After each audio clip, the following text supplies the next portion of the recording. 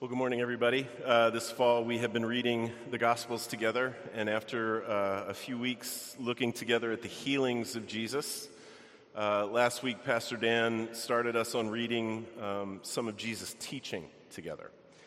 And we're going to continue to do that right up until the beginning of Advent. Teaching was a really big part of Jesus' public life, and much of what he taught has been remembered. It's been discussed, it's been enshrined into custom all around the world, even among people who don't really know who Jesus was or who he is. You know, one time Jesus said that everyone who hears these words of mine will be like a wise man who built their house on the rock. Once, when a lot of people were becoming really agitated and unsettled and hot at something that Jesus was teaching, he turned to his disciples and he asked if they wanted to abandon him. And Simon Peter said, "To whom can we go? You have the words of eternal life." And church, I think those two statements are a pretty great picture of Jesus' teaching. It is wise and life-giving for people like us. And this morning we're going to look at some of the most distinctive, some of the most challenging of Jesus' teachings. We're going to look at his teaching on non-resistance and the love of enemy from the Sermon on the Mount. So I'm going to read from Matthew 5 for us, verses 38 through 48. It's printed in the order of worship if you want to follow along there as I read. "You've heard that it was said, an eye for an eye and a tooth for a tooth. But I say to you, do not resist the one who is evil. But if anyone slaps you on the right cheek, turn to him the other also. And if anyone would sue you and take your tunic, let him have your cloak as well. And if anyone forces you to go 1 mile, go with him 2 miles. Give to the one who begs from you, and do not refuse the one who would borrow from you. You've heard it said that it was said, you shall love your neighbor and hate your enemy. But I say to you, love your enemies and pray for those who persecute you, so that you may be sons of your Father who is in heaven. For he makes the sun rise on the evil and on the good, and sends rain on the just and on the unjust. For if you love those who love you, what reward do you have? Do not even the tax collectors do the same? And if you greet only your brothers, what more are you doing than others? Do not even the Gentiles do the same? You, therefore, must be perfect, as your heavenly Father is perfect." This is God's word, and it's given for our good. Let me pray for us. Father, I ask, like we always do, that as we think about and talk about this word we've read and heard together, that you would meet us where we are, that this thing that we just sang, that you are a source of true delight, that we would find that to be true, that we would experience it to be true. Show us the grace and love and mercy of the one who spoke these words first. Change us by him. Change us by his grace. And we prayed in his name. Amen. Well, I have a friend who is a camera operator, and back in September of 2007, he worked a soccer friendly that was played here in Soldier Field. It was the United States versus Brazil. And I was pretty jealous that he was going to get to work that game, and I told him that I was jealous about it, and his response was to get me an all-access field credential for that game. As you can imagine, I was beyond thrilled about it. With that credential, I could go just about anywhere on the field, almost anywhere in the stadium. During that whole afternoon, during the game, the only place I had to avoid was the tunnel from the locker room while the players were in there. Otherwise, I could go anywhere I wanted. It was amazing, and I still get a little bit giddy when I think about it. There was a catch, though. The credential that he gave me was for a camera operator. They don't just knowingly let any yahoo down there running around on the field during the game. So, I had to wear a vest. I had to wear a vest like all the other camera operators were wearing.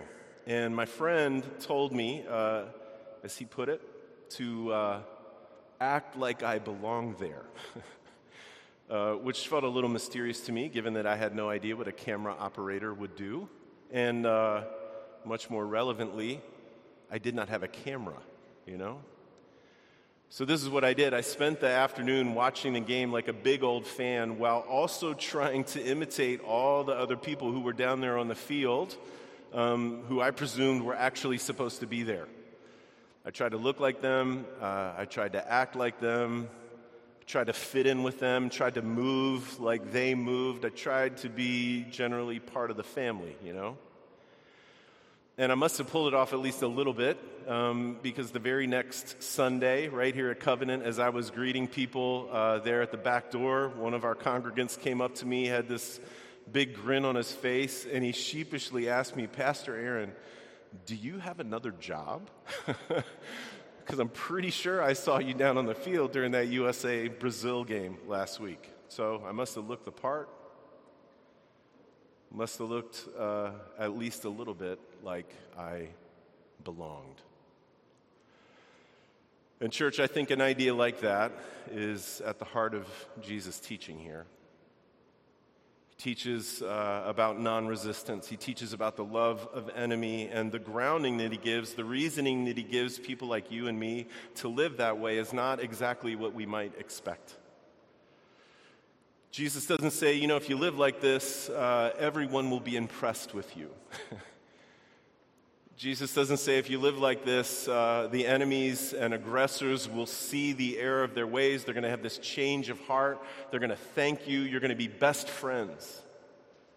He doesn't say anything like that. Instead, what he says is if you live like this, you'll look like you're part of the family. If you live like this, you'll look like a child of your Father who is in heaven. Because this is how he is. And this is what his kingdom really looks like. Live like this, and you'll look like you belong. So like I mentioned, this is part of the teaching from Jesus that we call the Sermon on the Mount.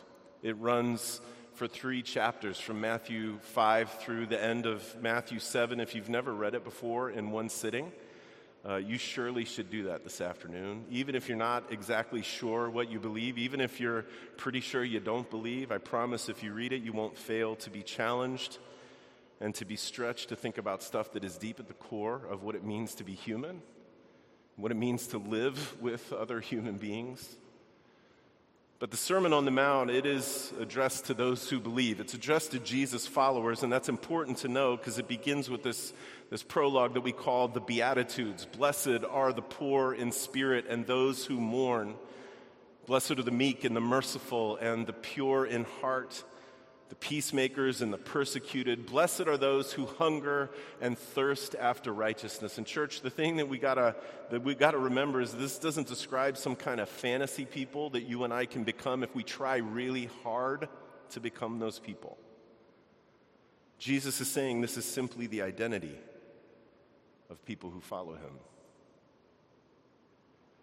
This is what people who follow him, who are part of his kingdom, are like. He's saying that's who his people are. That is who his people are slowly becoming.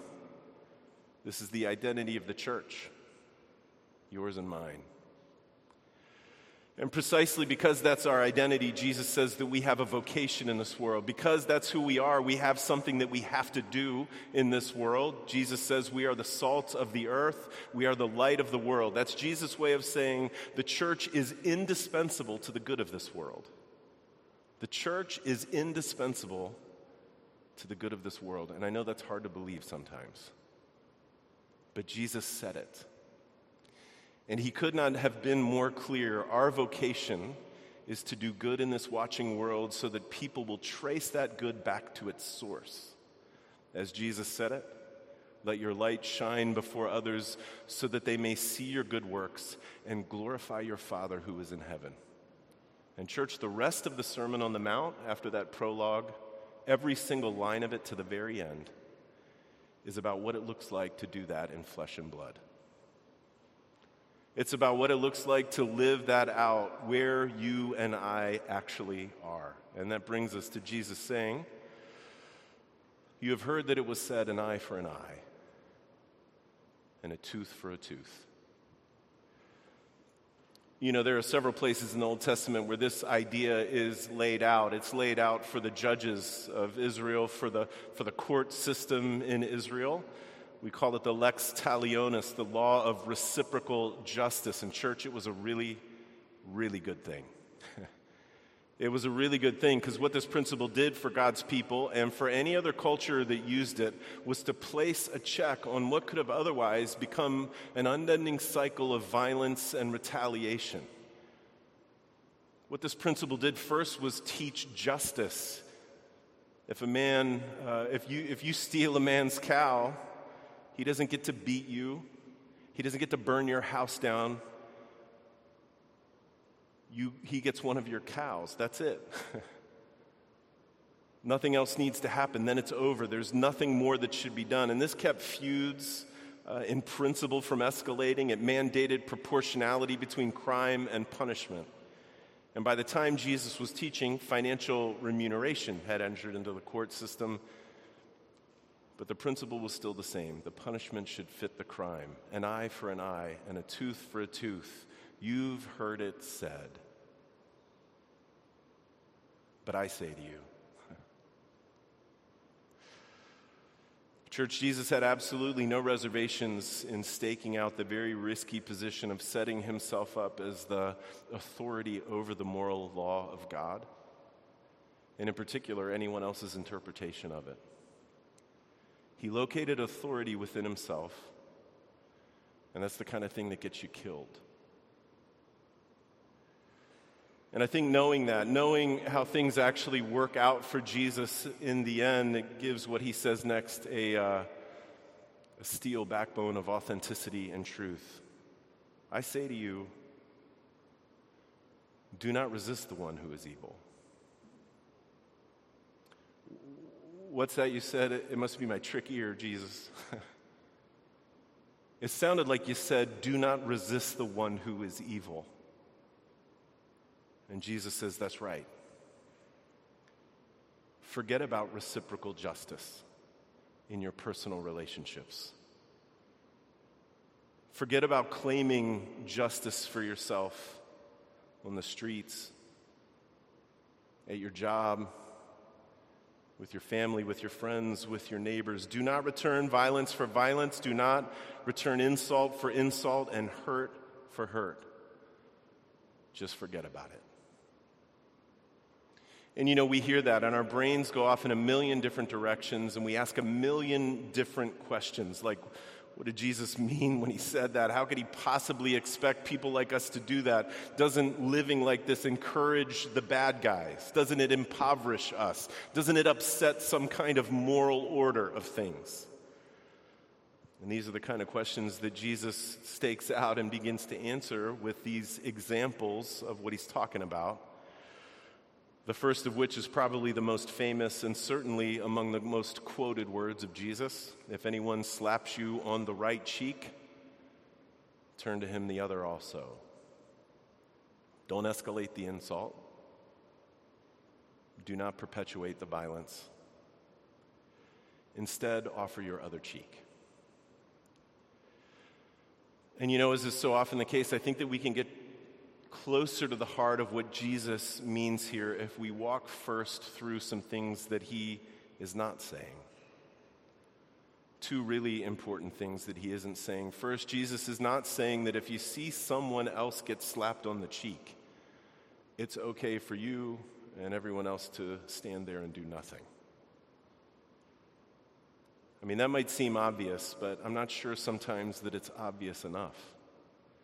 I mean, imagine how messed up the parable of the Good Samaritan would have been if Jesus worked in an angle like that, you know? There's this man, he's broken, he's bruised by violence, he's lying on the side of the road on the cusp of death, he's bleeding out from his wounds, but the priest and the Levite are just and righteous because they passed him by, because who knows, maybe he turned the other cheek, you know? Good for him. That is not what Jesus says. No, the Samaritan is commended precisely because he stepped in, because he was an advocate to care for the dying man. The Samaritan is neighbor. Because he stepped in to do what was right. He worked to reverse the violence that had been done. And church, that's important because it reminds us that when Jesus teaches us to turn the other cheek, he is not implying that we live in a world where it is no one's job to resist evil, or no one's job to seek justice or establish order. Listen, one day we will. We absolutely will one day live in that world. We absolutely will one day live in a world where no one has to resist evil because there is no evil to resist. No one will have to seek justice because justice will be everything that we see. God's order will prevail. One day, church, we're going to live in that world. One day, the gracious and peaceable kingdom of God, it will be all that anyone sees anywhere. And that's the truth. But until that day, we live in a world where legitimate governments bear the sword, as the Apostle Paul wrote, as a terror to wrongdoers. Until that day, we live in a world where Jesus has called his people to actively advocate for what's right, to step in, to defend the defenseless, and to work tirelessly for justice. And so that leads us really right into the second thing that Jesus does not say here. This is what Jesus is not saying. He's saying, look, if someone slaps you on the cheek, he's not saying, then just run away from that guy. Just run as quick as you can and hide from that guy. Curl into a ball on the ground. Make sure he can't find you. That is not what Jesus is saying. He's not saying that we should do nothing, and I probably can't overstate this. So what does Jesus mean? What does he want us to do in that moment? And we should not be mistaken. Jesus wants us to do something. Jesus is calling for protest. And here's what I mean by that. I mean, you know this, getting even. It runs deep in our fallen selves. I mean, we live in a culture that breathes anger like it's oxygen. Everyone in the world in that moment would expect someone to hit back. Everyone in the world in that moment would expect that person to seethe and to plot an opportunity to get even in the future. Everyone in the world, when that slap happens, would expect a furious, fist-shaking cry of proportionate justice, and maybe just a little dash more than that too. What no one in the world would expect is an open-handed offer to be hit again. And in this way, Jesus calls us to protest. He calls us to a confrontation with the dominant liturgies of this fallen world. He calls us to a protest that says eloquently and says powerfully, there is another way to be. I will not return hate for hate and violence for violence. I will not return hurt for hurt. I will not attempt to get even. And church, this protest whispers of the self-living, loving, giving love of God himself. That's the protest. It is the self-giving love of God. This is the other way. And I'm telling you, church, it's the kind of good that people wonder about. It's the kind of good that people wonder about. It's the kind of light that makes people wonder, where in the world does this come from? That is the protest. That is the dissent that Jesus calls us to. And church, nobody would ever see the dissent if we hit back. And all the examples that Jesus mentions are protests. They're all dissents against the dominant liturgies of a fallen world. If someone's suing you for your tunic, then give them your cloak as well. Your nakedness will be the protest. If a Roman soldier makes you carry his stuff for a mile like the law says he can, don't stop there. Work the double shift. Carry it a second mile. The dissent of self-giving love. If someone begs from you or wants to borrow from you, protest against the common liturgy that clings so tightly to everything that's mine, and give without thought of any return. And I know you and we're not going to be sued for a tunic this week. We're not going to have a Roman soldier ask us to carry his stuff for a mile. Part of growing up as a Christian is us working out together how Jesus means for us to live this out, to live this way now in the places where we are right now. You know, with a coworker who keeps undercutting you, or with that sibling who can't help but bring up the old wounds every time you're together, or with that acquaintance who spreads lies and gossip about you all of the time. You know, what descent from the common fallen order of things did Jesus call you to then? Where does he want you to answer that insult and that hurt and that pain with the protest of self-giving love? And Jesus says when we live that protest out, we are the salt, we are the light that he has made us to be. We are the salt and we are the light that he is making us to become in this world. We are children of the Father who's in heaven. We look like family when we do this. We look like him. We look like our older brother, right? Who when he was reviled, did not revile in turn. Who when he suffered, didn't threaten anyone. But continued entrusting himself to the one who judges justly. And church, when we look like our older brother, we for sure look like we belong. And you know, just as the people are hearing this in Jesus' day, just as they're trying to sort this out, what kind of teaching is this? He says, you've heard it said, you shall love your neighbor and hate your enemy. Now that love your neighbor part, that's straight from the pages of the Old Testament, straight from Leviticus 19, but you could look for weeks for that second part about hating your enemy, and you'll never find it because it isn't there. The reason Jesus says that people have heard it is because it seems to have seeped into the religious instruction of the day. It seems to have seeped into the national ethos as a kind of addendum to the bit about loving your neighbor.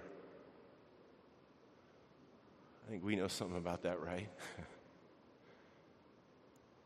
About a national ethos steeped with hatred. And I'm telling you, church, Jesus will have none of it. I say to you, love your enemies and pray for those who persecute you. Church, this is the summit of Christian protest. It is the summit of Christian protest because it reveals the scandal at the heart of our faith. A God who loves his enemies enough to die for them. To love our enemies and to pray for them is to be like the Father himself. To live this way is not only to share in the life of the Father, and that's beautiful. It is to be able to actively share the light of his life for the good of this broken world. In the places where we find ourselves every day, it is to be the children he has made us to be for the life of the world. And you know, maybe this goes without saying, but I'm going to say it anyway. We have been the objects of that love. While we were enemies, St. Paul says, we became the objects of that love. That is the meaning of Jesus' life and death and resurrection and ascension for us. It means that through those things, we are reconciled to the Father and made part of the family by faith in Jesus. So we have everything we need and more. Believe it. We have everything we need. Just like we sang, it is more than enough. We have all that we need to love in that same magnanimous, generous, open-handed, and uncalculating way that we have been loved. We have everything we need to love like that. Let me pray for us. Father, we ask that you would do whatever it is that you need to do in people like us, every single one of us, to help us to hear this teaching from Jesus and to believe it and to live it out like the wise people he invites us to be. That you would help us to believe it and to cling to him. And we hear that teaching at the end that he gives, you should be perfect like your Father's perfect. And we want to shrink away from it, but then we remember Jesus. We remember that he loved us as enemies and that he has perfected forever those who are being made holy. And so we praise him again. Help us to cling to him in faith so that we can grow up in our own faith and mature in it, so that we can be a people through whom you love this broken world. And we pray it all in Christ's name. Amen.